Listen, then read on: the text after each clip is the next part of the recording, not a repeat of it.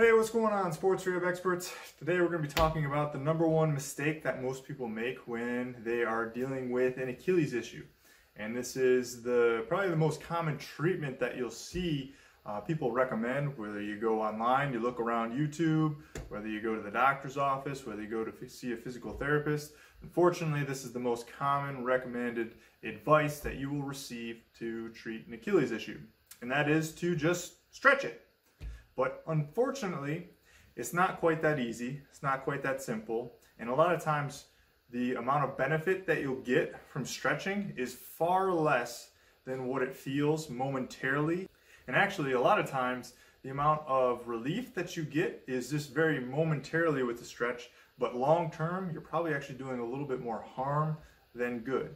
Now, to understand this a little bit more, we need to kind of really take a deeper dive into the anatomy. And when we look at the anatomy, we don't want to just look at the muscles. We also want to consider bone and joint position as well too. And if you look at the shape of the heel creates this fulcrum for the Achilles tendon to kind of wrap around and all of a sudden kind of turn back into the plantar fascia. I'll put a picture up in the video here so you can take a better look at it.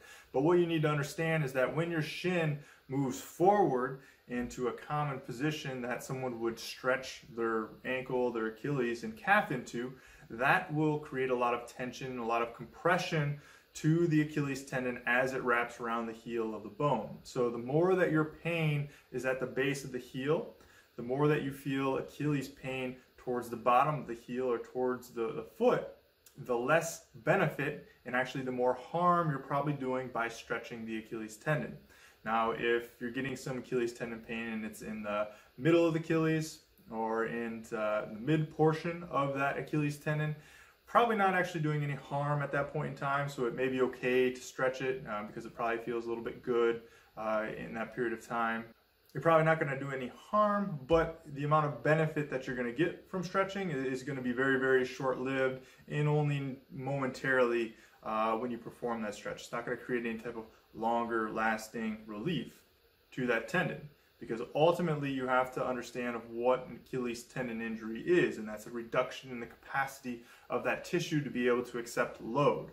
So if that tendon, if that tissue's piece of resiliency is decreased, the only way that we can start to increase it is to apply a load, to apply a stressor, to enforce adaptation upon the tissue, much like you would do in a strength and conditioning program to try to build a larger bicep or a bigger squat. You need to do the same for your calf musculature. Now, there's better ways of doing this than others, and we'll get into that into future videos. But for now, just understand the standpoint of if you're dealing with an Achilles tendon issue, you need to figure out how to load the Achilles tendon in some way, shape, or form, because that's going to lead to a lot better results than just stretching, which likely has led to temporary results, or maybe you get relief of symptoms, but then when you try to go back into running or something a little bit more dynamic, the symptoms always tend to return.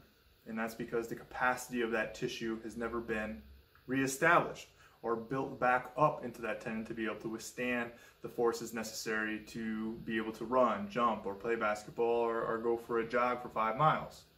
So what would be a better approach to start doing, and again, we'll get into this into future videos, this is just part one. What would be a better thing to start doing is, number one, first and foremost, recognize where your Achilles tendon pain is. If that Achilles tendon pain is right at the base of the heel, you do not want to be stretching. If it's in the mid portion of that tendon, likely stretching is okay, but it's probably not going to do you anything good long term. We need to get to loading the tendon. So then that asks question number two: why did this happen in the first place? Do I remember a specific moment in time where this injury occurred? Was there a specific peak or spike in the amount of activity was I doing? Was I being fairly sedentary or inactive and then decided to go play basketball or go for a 5-mile run? Or was I fairly active all along and there really was no spike in activity levels, but this pain just kind of randomly started to pop up? Then what does the tendon, how does the tendon respond under stress or under load? So there's only 3 things that can happen when you perform an activity. And if you're in pain, the pain can either worsen, the pain can stay the same, or the pain can be better. Those are your only 3 options. So whatever exercise activity that you do, Those are your three answers. Those are the three things that could happen when you perform that activity. So say you perform an activity and that tendon became more unhappy at you. That likely isn't an activity that you want to be doing at this current moment in time. Now there are some gray areas to that, to where, okay, maybe the increase in pain was a very mild increase in pain, and then when you stop that activity, the pain returned right back down to its baseline level. That would be probably more of like a yellow light. Just kind of be cautious with it. You probably can still get away with it, but none of that pain should stay increased. There should be no real spikes or sharp increases in your pain, and that pain should not linger on for an extended period of time after performing that activity. If any of that occurs, then that would be a red light. That would mean you're not ready for that activity at this moment in time. You're not ready for that amount of load or that amount of stress to happen at the tissue level at this particular moment in time. So that would be a frowny face. We're going to have to avoid that activity for this moment in time. Now, if there's no change in your pain, the pain stays the same, or again, there's just a mild increase of pain, and then as soon as you stop whatever activity it was that you decided to do, and it goes right back down to your baseline levels of pain, then that is a no change. So in that instance, then we would say that that activity would be okay to continue doing. You're likely not doing any harm, and it's going to be helpful for you in the long run because you're still applying load and still applying an adaptive stressor to the body that the body is going to respond favorably towards. Now, the final scenario, which would be the ideal scenario, is that you get a smiley face. Things feel a little bit better as you do the activity. And that's the activities that we want to find more of. We want to do more and more of those activities, and then have you do them on a daily basis, so that frequency and that exposure to a very happy experience for that tendon, a very useful amount of load or stress was applied to that tendon. It resulted in a very favorable outcome. So if we continue to do more and more of that, it'll lead to more and more favorable outcomes, and it'll lead to higher and higher levels of capacity of that tendon, and we can get on to bigger and better things and create a snowball effect where we start to have a little bit broader of a menu, where we have more activities that are favorable for us to continue doing.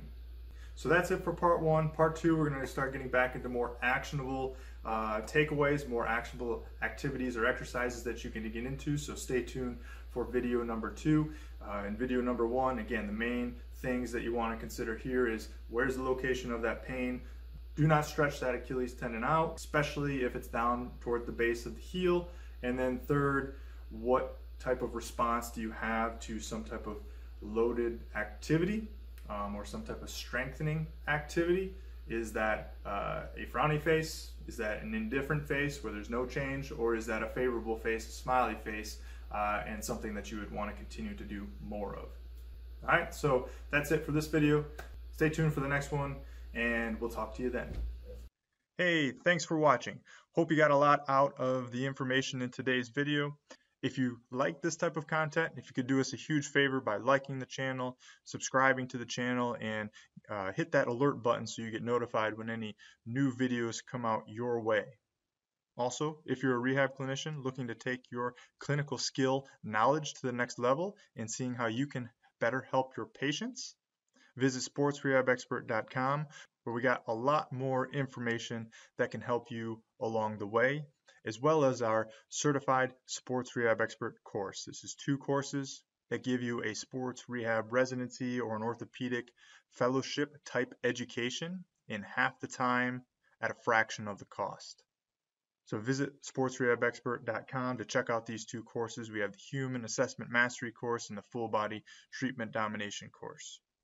And finally, maybe you aren't a rehab clinician watching this video. Maybe you're someone just looking to keep an active, healthy, mobile, athletic lifestyle without painkillers and frequent visits to the doctor's office.